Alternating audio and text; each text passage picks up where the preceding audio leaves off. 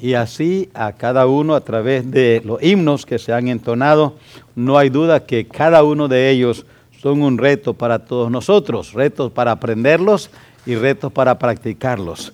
Gracias por esos tremendos himnos que tienen un tremendo mensaje para nuestras vidas. Vayamos juntos, hermanos, a Mateo 28. En este mes les dije, voy a estar predicando, trayéndoles enseñanzas sobre el cumplimiento, sobre la gran comisión.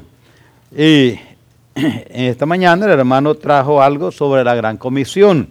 Creo que este es el primordial trabajo, la primordial responsabilidad, la primordial función de la iglesia.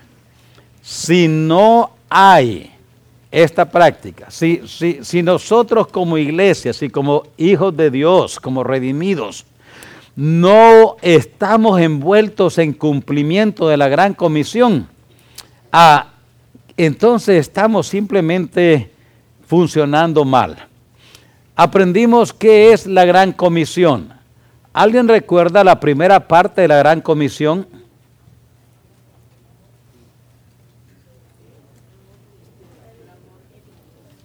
Yo les dije lo que es la gran comisión. Esos son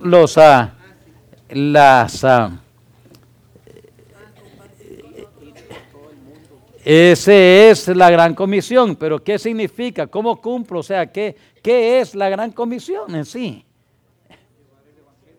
Es compartir con otros lo que Dios hizo para redimir la humanidad. Esa es la gran comisión, es compartir con otros lo que Dios dijo, lo que Dios hizo para redimir la humanidad. Esa es la primera parte. Y la segunda parte, ¿la recuerdan?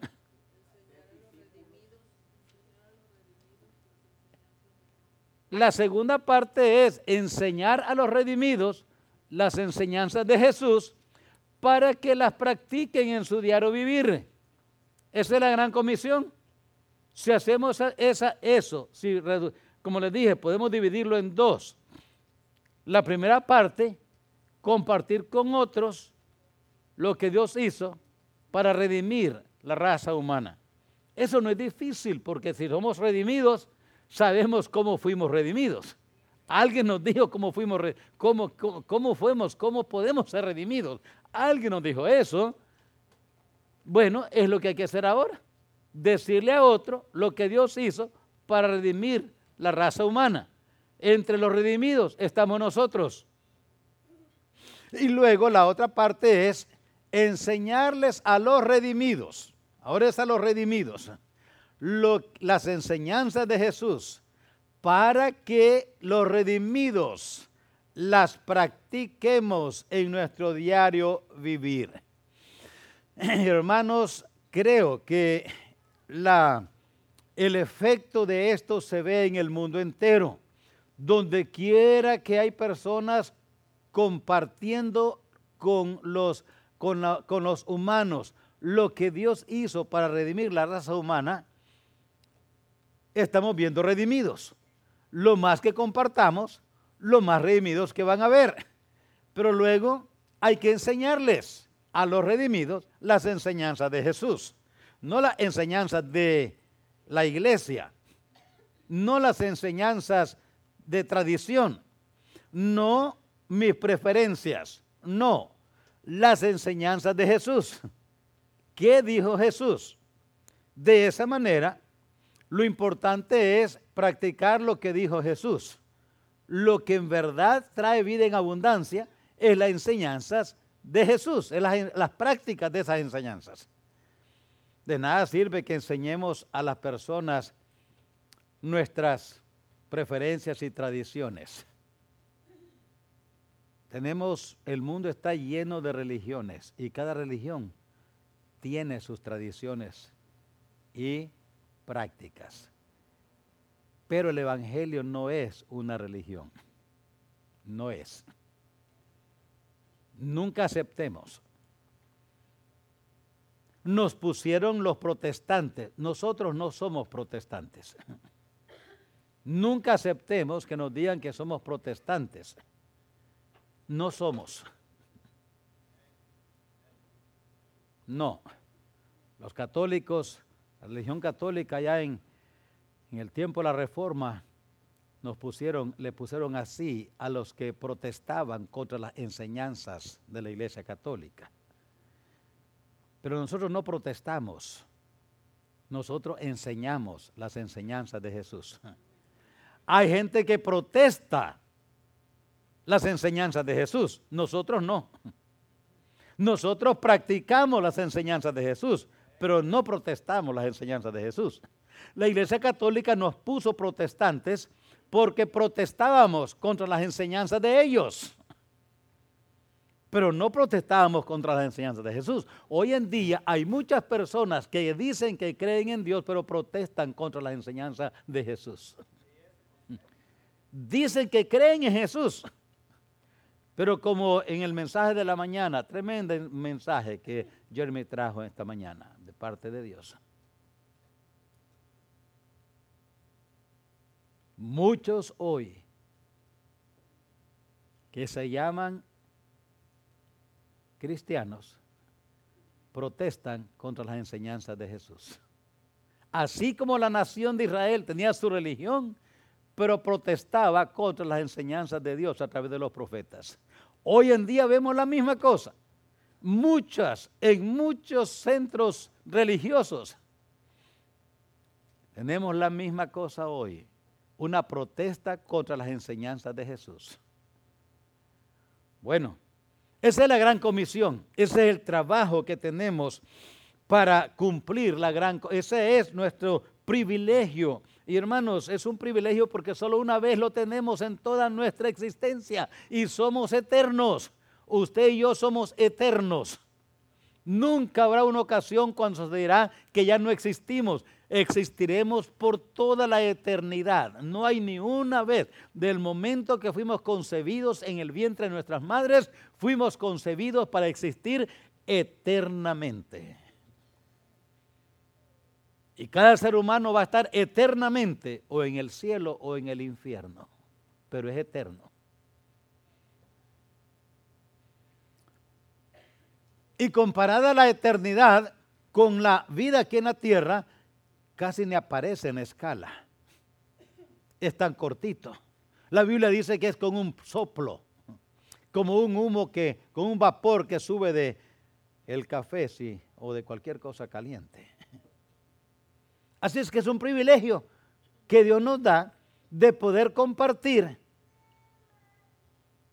la gran comisión, su obra de redención, y luego enseñar sus enseñanzas. ¿Qué enseñanzas? ¿Quién le gana a él como maestro? Como maestro nadie. Así es que no tenemos de qué avergonzarnos o de qué, voy a decir como decimos aquí, agüitarnos. Si nuestro Señor es el mejor maestro y sus enseñanzas la que más bendición ha traído a la raza humana. Ninguna enseñanza, ni los de Mahoma, ni Buda, ni ninguno de los profetas falsos que han existido, ninguno de ellos, ni Mahoma menos. Pero viendo aquí la Escritura, les digo esto porque no queremos, hermanos, ¿por qué nos envolvemos más? ¿Por qué hemos dejado, la iglesia ha dejado de cumplir la gran comisión? ¿Por qué? Y decimos, bueno, yo la estoy cumpliendo, pastor. ¿A quién ganó para Cristo el año pasado? ¿A quién ganamos para Cristo el año pasado? ¿A quién ha discipulado y a quién está discipulando ahora? ¿A quién le está enseñando las enseñanzas de Jesús ahora mismo usted?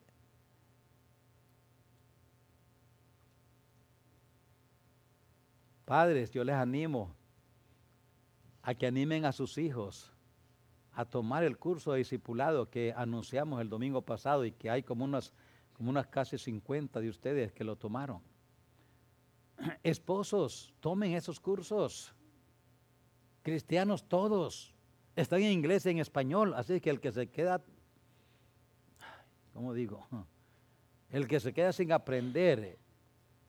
Dije una vez así en una clase, ¿cómo se llama uno que no aprende? Y me dijo un niño, burro. No, yo no andaba buscando esa respuesta. No se quede sin aprender. Allí hay material en inglés y en español, no hay excusa. Dice, yo no sé mucho, pastor. Bueno, aprenda. Allí hay para aprender. Y lo puede aprender solo o acompañado. Si no entiende, pregunte. Y lo que puede entender, pues entonces practíquelo. Mateo 28 nos enseña la gran comisión. Y yo quiero que notemos en el verso 19 algo sobre esto. Por tanto, id y haced discípulos a todas las naciones, bautizándoles en el nombre del Padre y del Hijo y del Espíritu Santo, enseñándoles que guarden todas las cosas que os he mandado. Veamos en esta noche un poco acerca de el costo. Hablamos de la motivación la otra vez. Hablamos de la implementación el domingo pasado.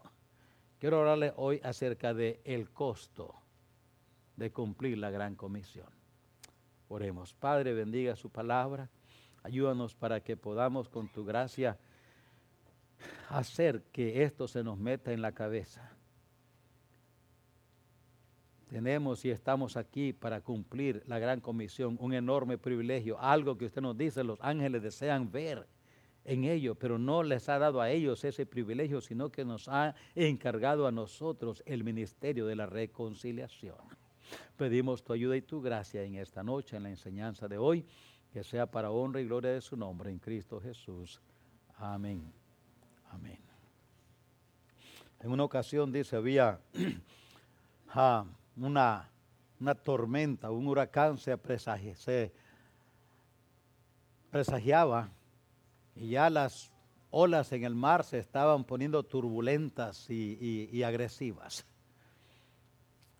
El guardacosta recibió un aviso, una petición de auxilio. Un barco allá a cierta distancia estaba allá cerca del puerto, pero se dañó y quedó paralizado, y el capitán del barco pidió que si alguien podía ayudarle a llevarle la pieza. Había una pieza que se había quebrado y él dijo, si alguien me la puede traer. El guardacosta recibió la llamada y recibió el mensaje, vieron el mensaje y decidieron hacer algo. Fueron, buscaron una parte, la tenían lista y dijeron, ahora, ¿quién va a ir? Las olas amenazaban y el capitán encargado allí en el guardacosta dijo, yo voy a ir. Yo voy a llevar la pieza. Voy a llevar el auxilio. Esa es mi misión, llevarla. Un soldado de los guardacostas se acercó y le dijo, capitán, el mar está muy peligroso. Es posible que llegue, pero es casi seguro que no regrese. El capitán lo vio y le dijo, soldado, gracias, pero no tengo que regresar. Solo tengo que llegar. No tengo que regresar. El costo. Cumplir la misión era todo de lo que se trataba. No se trataba de preservar la vida, se trataba de cumplir la misión. La gran comisión tiene su precio, tiene un costo. Y la pregunta es, ¿estamos dispuestos a cumplirla? ¿Y qué bendición hay cuando la cumplimos? Pues aquí está. Este grupo que estamos aquí redimidos, ¿sabe por qué estamos aquí? Porque alguien estuvo dispuesto a pagar el precio. Si alguien no hubiera querido pagar el precio, si alguien no hubiera pagado el precio, lo que haya tomado llevarnos el evangelio a nosotros, usted y yo que somos redimidos, no estuviéramos aquí. Alguien pagó el precio. Quiero que veamos en esta noche el costo de la gran comisión en relación al tiempo. Y hacer discípulos a todas las naciones. En relación al tiempo personal, en relación al tiempo, el tiempo personal. Yo no sé de ustedes, pero usted siente que está ocupado, medio ocupado, muy ocupado, ocupadísimo. ¿A dónde se calificaría usted? ¿O usted está entre los que le sobra tiempo y bastante en el día? Yo creo que la mayoría de nosotros diríamos estamos muy ocupados, ¿o no? Todos, la verdad es que todos estamos ocupados. Estamos trabajando, gracias a Dios que hay trabajo. Gracias a Dios que hay trabajo y todos estamos ocupados. Así es que nos tenemos que preguntar, ¿cuánto tiempo nos sobra? Y tenemos que concluir que nuestros días están llenos. No sé a qué hora se empieza su día, pero a la hora que sea temprano, algunos empezamos el día a las 5 de la mañana, otros a las 4 de la mañana, otros a las 6 de la mañana, otros a las 7. Pero a la hora que usted empieza su día, seguramente que va a decirme, sí, estamos ocupados, muy ocupados. Y a todos nos hace falta tiempo. Note lo que dice aquí. Por tanto, id. Ahora, ir, aquí dice, id y hacer discípulos a todas las naciones. Pero id, solamente con eso ya nos da una idea que se requiere tiempo. Por supuesto, no creo que tengamos tiempo ni dinero para ir por todas las naciones del mundo. Ese tomaría mucho tiempo. Pero ¿cuánto tiempo nos tomaría? O no nos tomaría ni 5 minutos, ni 1 minuto, ni 2 minutos, simplemente ir de nuestra casa a nuestro vecino y tomar tiempo de platicar con él para ganarlo para nosotros y luego para Cristo. ¿Toma tiempo o no toma tiempo? ¿Qué les parece?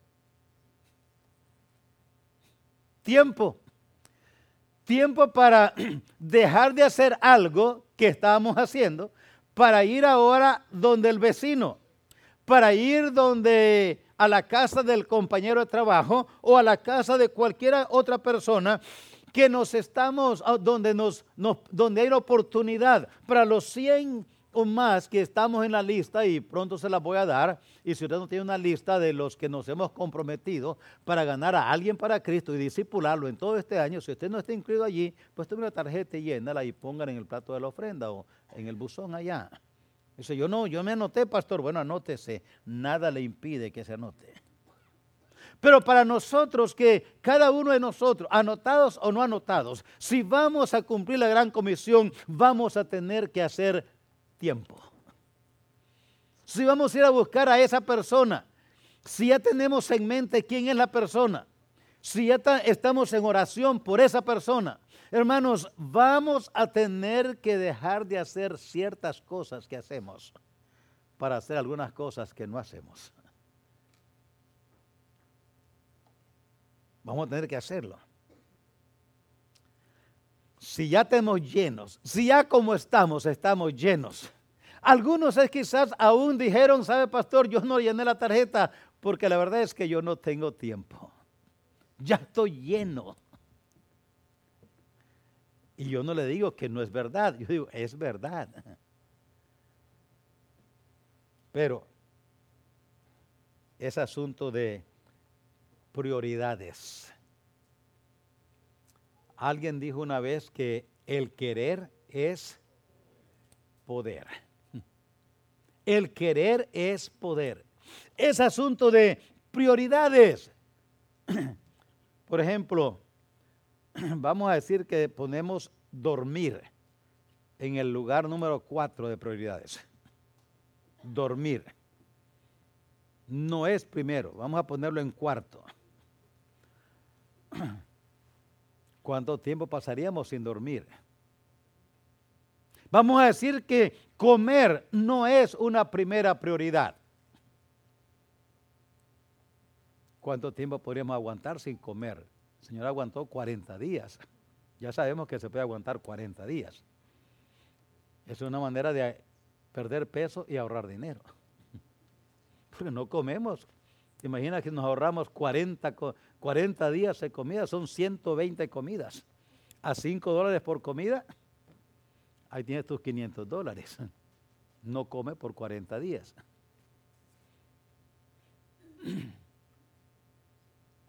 Saben, hermanos, no es asunto de no poder, es asunto de no querer. ¿Qué prioridad? Estamos muy llenos, sí, estamos ocupados, ocupadísimos. Mateo 6:33, ¿lo recuerda? Mas buscad. Mira, ahí nomás. Primeramente el taco. No, el reino de Dios. Primeramente el reino de Dios. Es prioridades. No es nada más que eso. Ahora, estoy diciendo, hermanos, que es exactamente eso. ¿Qué lugar va a tener mi tiempo en relación, el tiempo en relación a mi tiempo? ¿Cuánto tiempo tengo? Y decimos, yo no tengo tiempo. Es asunto de prioridad. No tanto falta de tiempo, pero también el tiempo. Piensa en esto, porque si vamos a cumplir la gran comisión de una manera individual, vamos a tener que tomar tiempo, hacer tiempo. Y le garantizo que no hay más días en la semana que 7 y no hay más horas que 24. Yo ya tengo varios años de andar buscando 25, 30 horas en el día y no las hay. No hay. La manera como me rinde es dejando las cosas que son menos importantes sin hacerlas o hacerlas de último.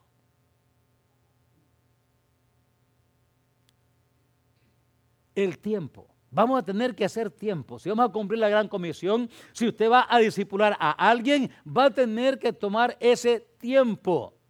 Y yo no creo que van a ser 30 minutos, quizás 2 horas por semana para discipular a alguien. Va a tomar disciplina porque va a tener que apartar esas horas a cierto tiempo. Y no las puede. Esos son 2 horas por semana, son 8 a 10 horas por mes. Son 100 y más horas al año entonces. Pero también, hermanos, el tiempo con relación a las profecías.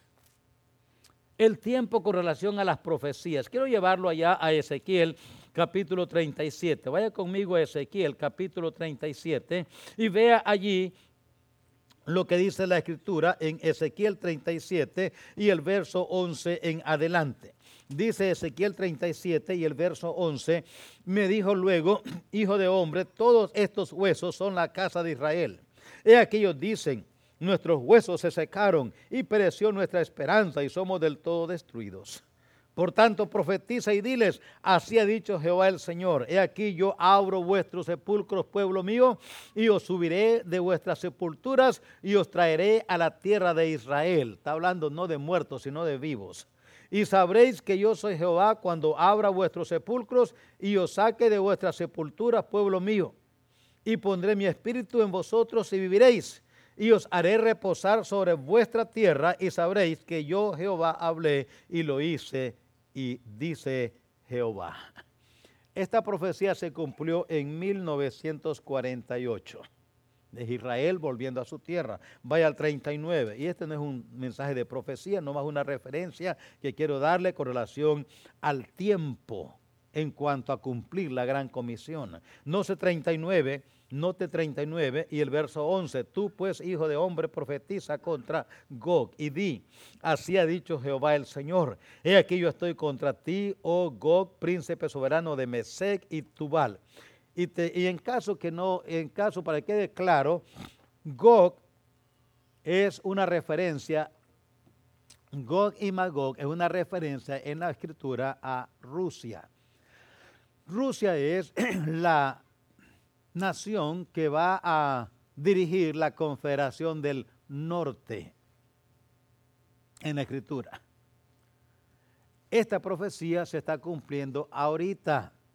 Ahorita se está cumpliendo esta profecía. Algunos me han preguntado, no de aquí, pero platicando hacia afuera, me han dicho, hermano, estamos serios, esta cosa con Siria se está poniendo muy caliente. ¿Será que va a haber guerra? No, no va a haber guerra. No se preocupen, no va a haber guerra.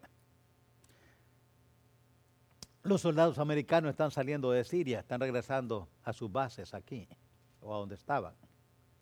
Pero están saliendo de Siria. No hay guerra en Siria. No va a haber guerra entre Rusia y Estados Unidos. No va a haber. ¿Por qué? Porque este es el cumplimiento de esto que estoy leyendo aquí. Nota el verso 2, empieza con un verbo futuro. Te quebrantaré, te conduciré, te haré subir a las partes del norte, te traeré sobre los montes de Israel, donde están, en Siria, y sacaré tu arco de tu mano izquierda, y derribaré tus saetas de tu mano derecha. ¿Y a qué se refiere eso? A las armas que Rusia tiene allí. Aviones, tanques, barcos, buques de guerra. Dice Dios, eso no te va a servir, note lo que sigue. Verso 4. Sobre los montes de Israel caerás tú y todas tus tropas, y los pueblos que fueron contigo. Es lo que dice Dios que va a hacer. Y así lo va a hacer. Exactamente así. Esos soldados que están allá ahorita llegando de Rusia, de Turquía, de Irán, no van a salir ya de allí. Dice Dios, no. ¿Por qué? Estamos tan cerca de la llegada y del arrebatamiento de la iglesia, hermanos, que ya se empezó a mover el tablero para la escena final. Ya se está acomodando todo. Dice Dios, esto es lo que yo voy a hacer. Esto es lo que yo voy a hacer. Sobre los montes de Israel caerás tú y todas tus tropas y los pueblos que fueron contigo. A ave de rapiña de toda especie, a la fiera del campo te he dado por comida. Sobre la faz del campo caerás. Y luego le dice, ¿por qué? Porque yo he hablado, punto. No hay más discusión que hacer. Las Naciones Unidas pueden decir lo que quieran y de tomar acuerdo lo que quiera. Dice Dios, yo he puesto a mi rey en Sión. Punto. Salmo 2. Hermanos, digo con esto que en el calendario divino ya se están cumpliendo, ya no queda mucho tiempo. Lo que Dios dijo que iba a suceder ya está sucediendo y estamos cerquita de que el mundo vea por fin lo que es la ira de Dios. Porque desde el diluvio, el mundo no ha visto lo que es la ira de Dios.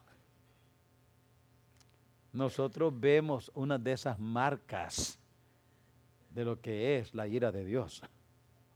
Yo sé que cuando vamos al cañón del Colorado y vemos allí las escrituras en las tablitas que escriben allí, millones de años y millones de años y otros millones de años, no hay millones de años, eso sucedió en el diluvio, hermanos.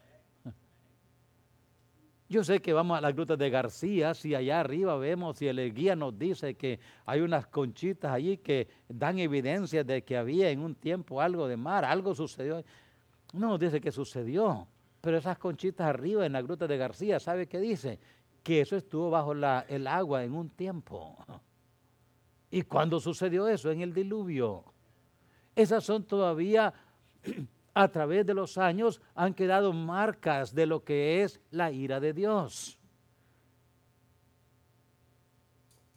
Pero el mundo no ha visto ya más la ira de Dios hasta ahora y está por llegar. Así es que el tiempo es corto, pero también no solamente en relación al tiempo personal, al tiempo de las profecías, pero en relación al tiempo de los perdidos, de las personas. Al tiempo de las personas. Hermanos, ni usted ni yo sabemos dónde, cuándo, ni cómo, ni dónde vamos a morir. Amigo mío, la semana pasada fue a Oregon para ver a su hermano que estaba ya muy grave, ya a grave de muerte. El pastor amigo fue para verlo antes de morir o si podía a lo menos alcanzar a verlo. Su hija vino a levantarlos, la sobrina del pastor amigo. Al día siguiente murió ella.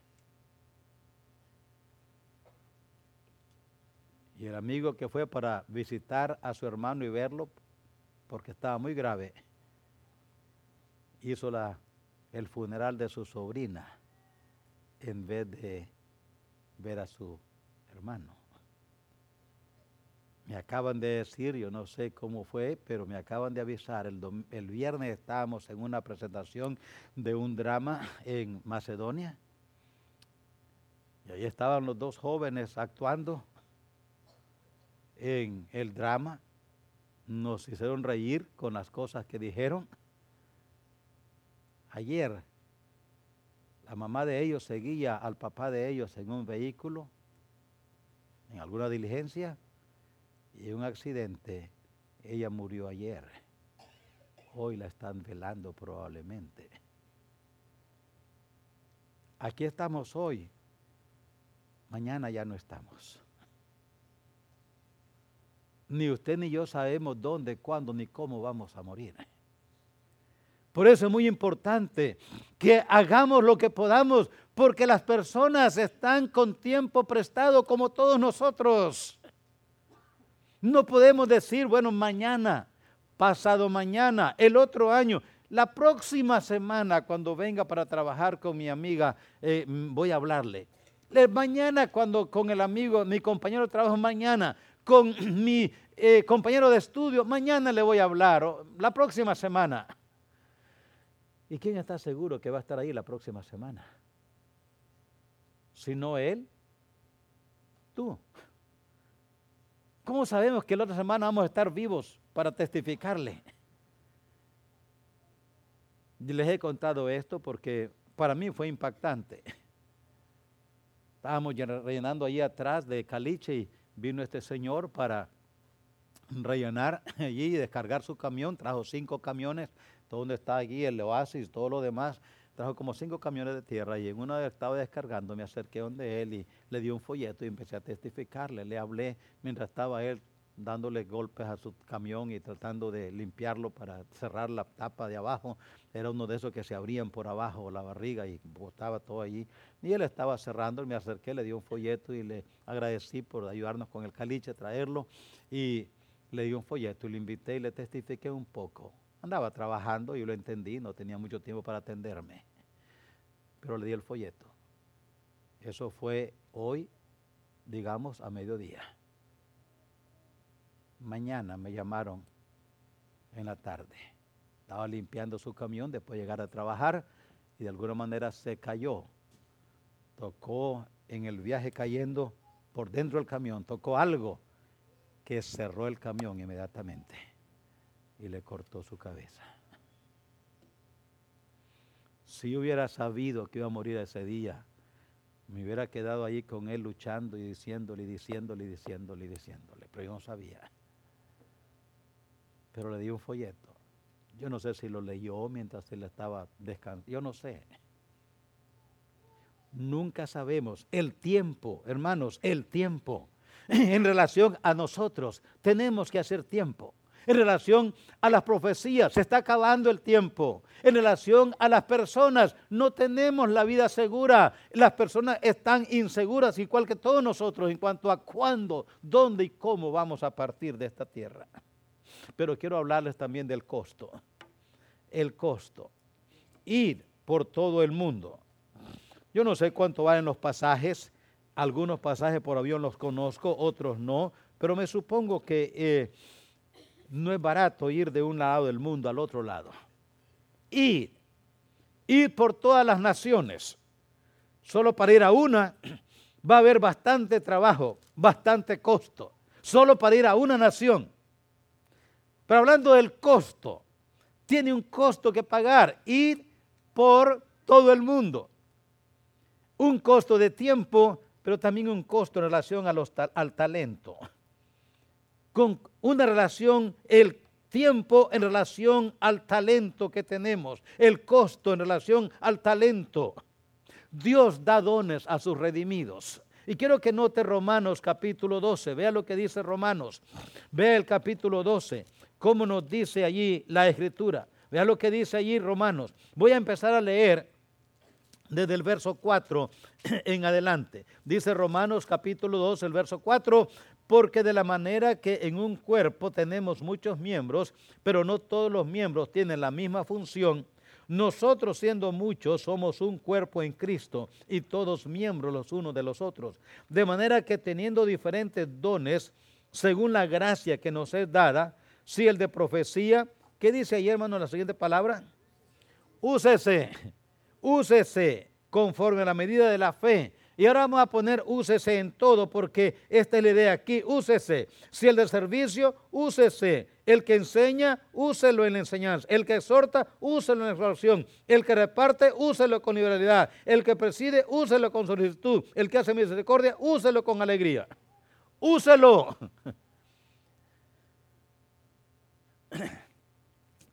He leído tanto sobre talentos, hermanos, o sobre dones que a veces nos podemos confundir. A mí me gusta pensar que dones son oportunidades que Dios me da para usar la capacidad que Él ha puesto en nosotros a través de nuestra formación. Saben que cada uno de nosotros tenemos un trasfondo diferente, ¿o no? Algunos tenemos trasfondos semejantes, pero cada uno tiene diferente. Aunque hayamos crecido en el rancho, hay diferencia entre los padres de un rancho y de otro rancho. Hay diferencias en las experiencias que vivimos en la ciudad o en el campo. Hay diferencias como crecimos en nuestros hogares. Hay diferencias como estudiamos. Y a mí me gusta pensar así, que es un don, es una oportunidad que Dios me da para usar aquello que Él formó en mí, en mi trasfondo. He dicho esto antes, hay personas que pueden tratar muy, muy bien con personas que han pasado o están en la drogadicción. Porque ellos estuvieron envueltos en las drogas y pueden ayudarle a otros que están en esa misma situación. Hay personas que pueden trabajar y ayudar mucho a una persona que creció huérfana, porque él fue huérfano también. Hay otros que pueden ayudar a personas que vienen de familias que han sido separadas por el divorcio, porque ellos pasaron por allí. Cada uno hemos tenido experiencias al ir creciendo y esas experiencias que tenemos, Dios nos permite usarlas con alguien que tiene la misma necesidad por la cual nosotros pasamos también. Me gusta pensar como dones de esa manera, no como una capacidad especial que Dios nos da a unos y a otros, no. Me gusta pensar más, ¿sabe? Dios puede ayudar, darnos con la formación que nos dio, al ir creciendo y al ir viviendo, nos ha dado la capacidad entonces, nos ha capacitado para saber cómo ayudar a otros que están pasando por lo mismo que yo pasé. Lo que pasa, hermanos, sea lo que sean los dones, lo que pasa es que no los estamos usando. Usémoslos. Hermanos, si con este grupo que está aquí y más podemos hacer más todavía, hagamos todo lo que podamos, usando el don que tenemos. ¿Cuál don, hermano? ¿Cómo creció usted? ¿Cómo lo formó Dios? ¿Qué te ha enseñado Dios al caminar con Él en estos años que has sido salvo? ¿Qué está enseñándonos ahorita a través de esa experiencia que estamos pasando? ya sea de salud, de trabajo, de familia, de lo que sea económico. Dios nos está enseñando algo en esa situación, en ese momento. ¿Para qué me la está enseñando? Para que yo lo use, ayudando a alguien otro que está pasando por esa misma situación en la cual yo pasé. Usted sabe lo que es perder un trabajo y quedarse sin trabajo y con deudas. ¿Qué hizo usted cuando enfrentó eso? Usted sabe cómo ayudar a alguien que pase por la misma cosa. Usted sabe lo que es pasar por una situación difícil. Hay que compartir eso con alguien que pasa por la misma situación. El costo en relación con el talento. Hermano, Dios da habilidades a los redimidos. Le llamamos talentos.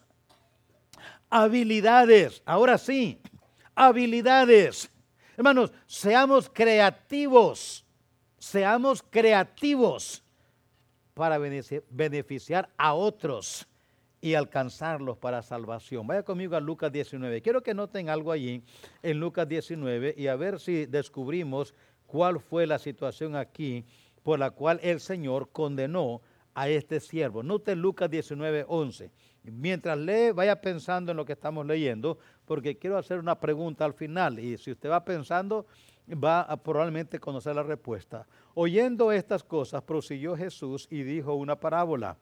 Por cuanto estaba cerca de Jerusalén, y ellos pensaban que el reino de Dios se manifestaría inmediatamente. Ellos aquí son los discípulos. Dijo pues, un hombre noble se fue a un país lejano para recibir un reino y volver. Y llamó a 10 siervos suyos, les dio 10 minas y les dijo, negociad entre tanto que vengo. Pero sus conciudadanos le aborrecían y enviaron tras él una embajada diciendo, no queremos que este reine sobre nosotros.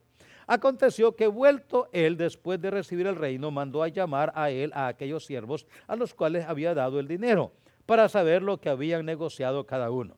Vino el primero diciendo, Señor, tu mina ha ganado 10 minas. Y él le dijo, está bien, buen siervo, por cuanto en lo poco has sido fiel, tendrás autoridad sobre 10 ciudades. Vino otro diciendo, Señor, tu mina ha producido 5 minas. Y también a este dijo, tú también, sé sobre 5 ciudades. Vino otro diciendo, Señor, he aquí está tu mina, la cual he tenido guardada en un pañuelo. Porque tuve miedo de ti, por cuanto eres hombre severo, que tomas lo que no pusiste y ciegas lo que no sembraste. Entonces él le dijo, mal siervo, por tu propia boca te juzgo. ¿Sabías que yo era hombre severo, que tomo lo que no puse y que ciego lo que no sembré? Pues, ¿por qué pues no pusiste mi dinero en el banco para que al volver yo lo hubiera recibido con los intereses? Y allí sigue lo demás, la pregunta. ¿Qué fue lo malo que hizo el siervo? Si le regresó lo que era de él. ¿Qué fue lo malo que hizo? No negoció.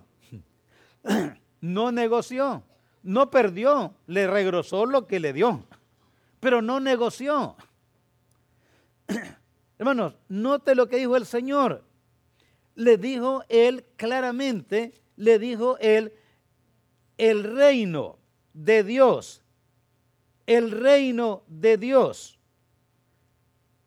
el reino. Yo sé que esta es una parábola directamente a los judíos, directamente, pero se aplica a nosotros en varios aspectos. Recibieron una mina, recibieron dinero, él se lo dio, no lo compraron, no lo adquirieron de otra manera. Ahora, en este sentido se aplica a nosotros. Usted y yo hemos recibido mucho de Dios, ¿o no? La salud, la vida, nuestro físico, nuestro cuerpo, todo nos lo dio Dios. ¿Qué estamos haciendo con lo que Dios nos dio? ¿Sabe qué quiere Él que hagamos? Negociemos. Pero negociemos ¿para quién? Para Él. ¿Qué hacemos nosotros con lo que Él nos dio? ¿Negociamos o no negociamos? Para nosotros, no para Él. Lo malo no es, hermanos, que no estamos negociando. Lo malo es que no estamos negociando para Él. Seamos creativos. El costo en relación al tiempo. Seamos creativos. Pongamos nuestra parte. Ya que sabemos leer, ¡qué bendición! ¿Por qué no aprende los cursos de discipulado para que los comparta con otro que no lo sabe? Ya que podemos ver, ya que podemos hablar, ver, oír, caminar, ¿por qué no usamos esto para beneficiar a otros? Cuando usted y yo venimos a la iglesia, ¿a quién beneficiamos? ¿A uno, a nosotros o a otros? Primero a nosotros. ¿A quién beneficié hoy cuando venía para acá? Al venir aquí, ¿a quién beneficié? Claro, somos un ejemplo. Ayudamos a otros que nos miren que estamos aquí. Pero hermano, ¿a quién le beneficia todo lo que usted y yo sabemos de la Biblia? ¿A quién le beneficia? Si no lo compartimos con nadie. Alguien necesita saber lo que nosotros sabemos porque ellos no lo saben. Ese nuevo creyente y algunos que estamos aquí no saben todavía muchas cosas que están claras en la palabra y allí están en 20 libritos bien preparados profesionalmente y muy bien teológicamente y muy bien académicamente. Pero ¿por qué usted y yo no lo sabe? ¿Por qué usted no lo sabe? Porque no lo estudia. ¿Y cómo puede compartirlo con otro si no lo ha estudiado usted? Piensa en el costo. Hay un costo, hermanos. Hay un costo. Simplemente terminar esos 20 libros es trabajo. Sí, terminarlos. 20. ¿Por qué nada más 35 hubieron? ¿Será que los otros 200 y pico se lo saben ya todo? ¿Será que se lo saben? ¿O será que nada más no lo quisieron estudiar? ¿Por qué? Porque no tienen tiempo. ¿Y cómo cumplimos la gran comisión? Tiempo. Pero termino. El costo en relación al tiempo. El costo en relación a su talento. Hermano, usa tu talento, úsalo. Pero también el último, el costo en relación al tesoro. El costo en relación al tesoro. Juan 3:16, el pasaje más popular y más conocido. Hermano, dar es el corazón de la gran comisión. Escucha bien, dar es el corazón de la gran comisión. ¿Sabes cómo empezó la gran comisión? Dando. La gran comisión empezó dando. De tal manera amó Dios al mundo que dio. En el Antiguo Testamento, Dios estableció los diezmos para proveer a los sacerdotes. Porque los sacerdotes no tenían, la tribu de Leví no recibió terreno. Ellos no recibieron parcela. No recibieron. Dios le dijo, yo soy la heredad de ustedes. Estableció los diezmos para mantenerlos a ellos. Los holocaustos y ofrendas eran tipo de Cristo. No eran para mantener a los sacerdotes. De algunas ofrendas, Dios apartó una parte de un pedazo de carne a veces para los sacerdotes. Pero la mayoría de los holocaustos y ofrendas eran del todo quemadas en el altar. Pero dijo Dios, los diezmos se los dan a los sacerdotes. ¿Y para qué? Para que mantuviera la vida religiosa y los ritos y ceremonias en el pueblo. Las primicias eran para eso también. Ahora, ¿Para qué diezmamos? ¿Para qué diezmamos? Los que diezmamos, ¿verdad? No se me ponga usted ahí si no diezma. Pues ¿para qué diezmamos? No hay que hacer como la garrapata, ¿verdad? Que andaba ahí arriba el buey y la otra garrapata le preguntó, ¿y tú qué andas ahí? Bájate. No dijo, andamos arando, el buey y yo. No andas arando. Sí. Los que diezmamos en la iglesia, ¿para qué diezmamos? Diezmamos, hermanos, para cumplir la gran comisión.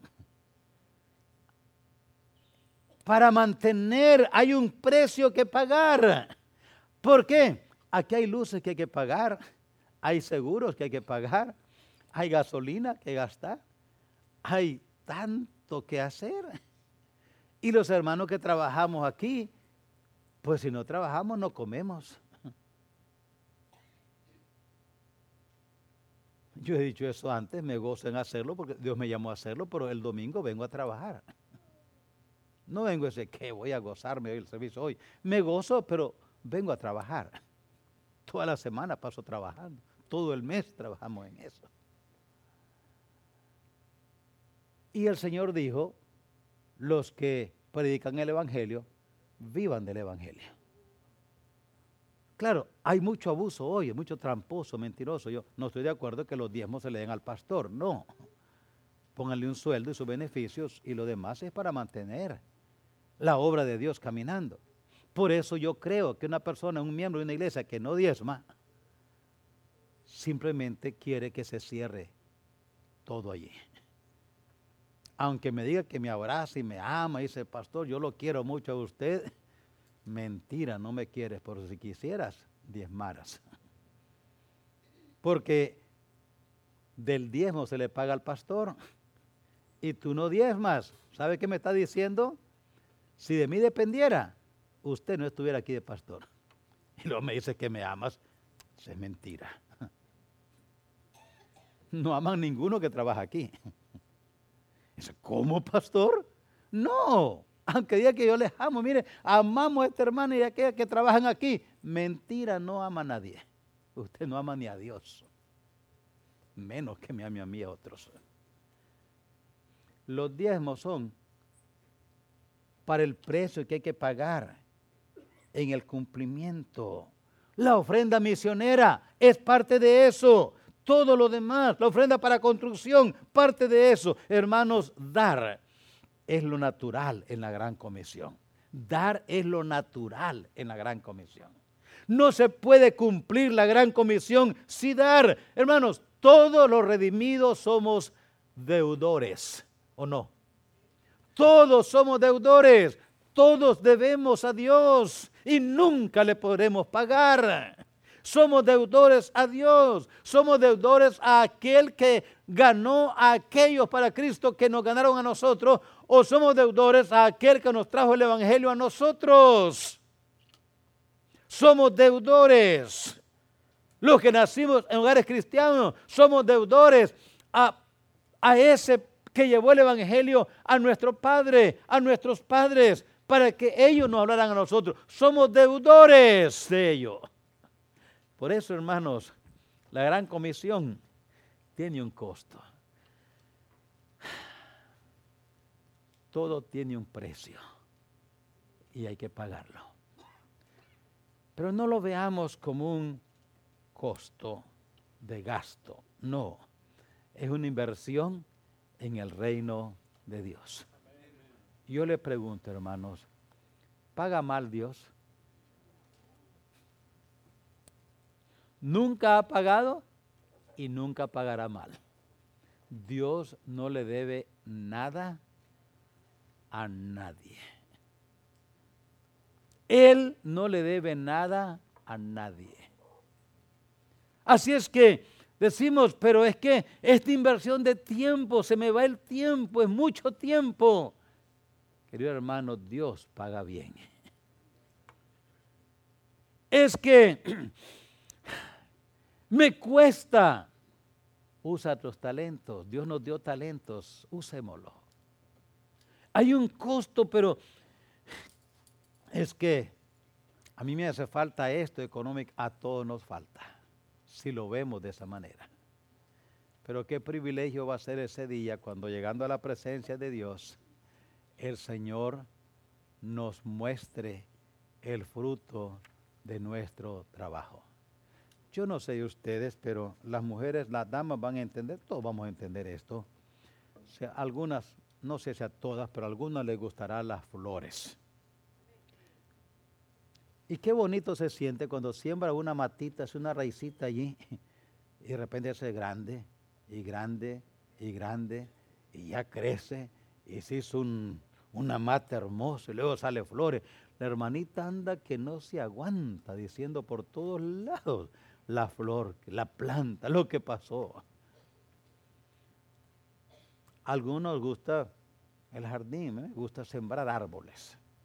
Tengo naranjas, limones, sana.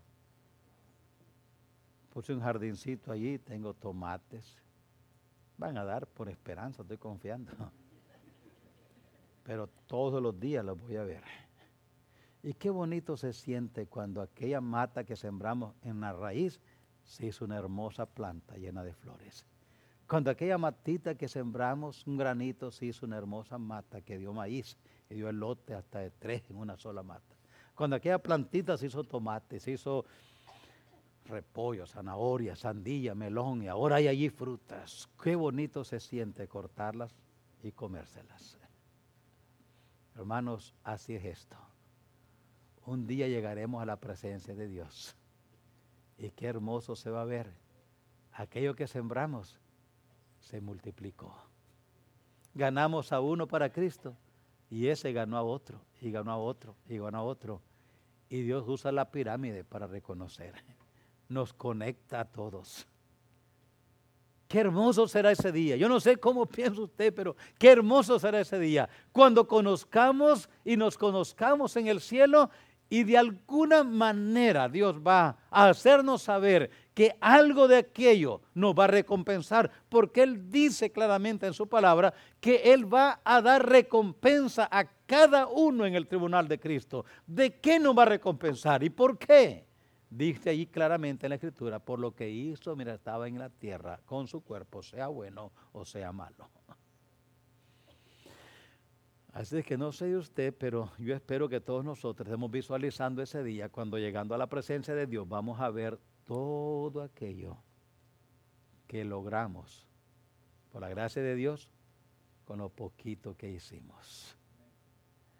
Pero hermanos, si no ganamos a nadie para Cristo en todos los años, ¿qué nos va a reconocer Dios allá?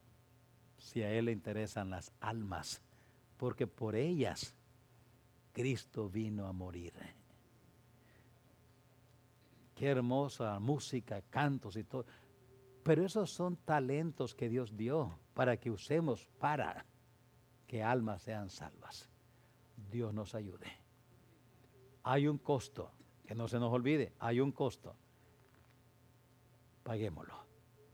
Y Dios nos ayudará a cumplirlo. Oremos. Padre, termina la enseñanza.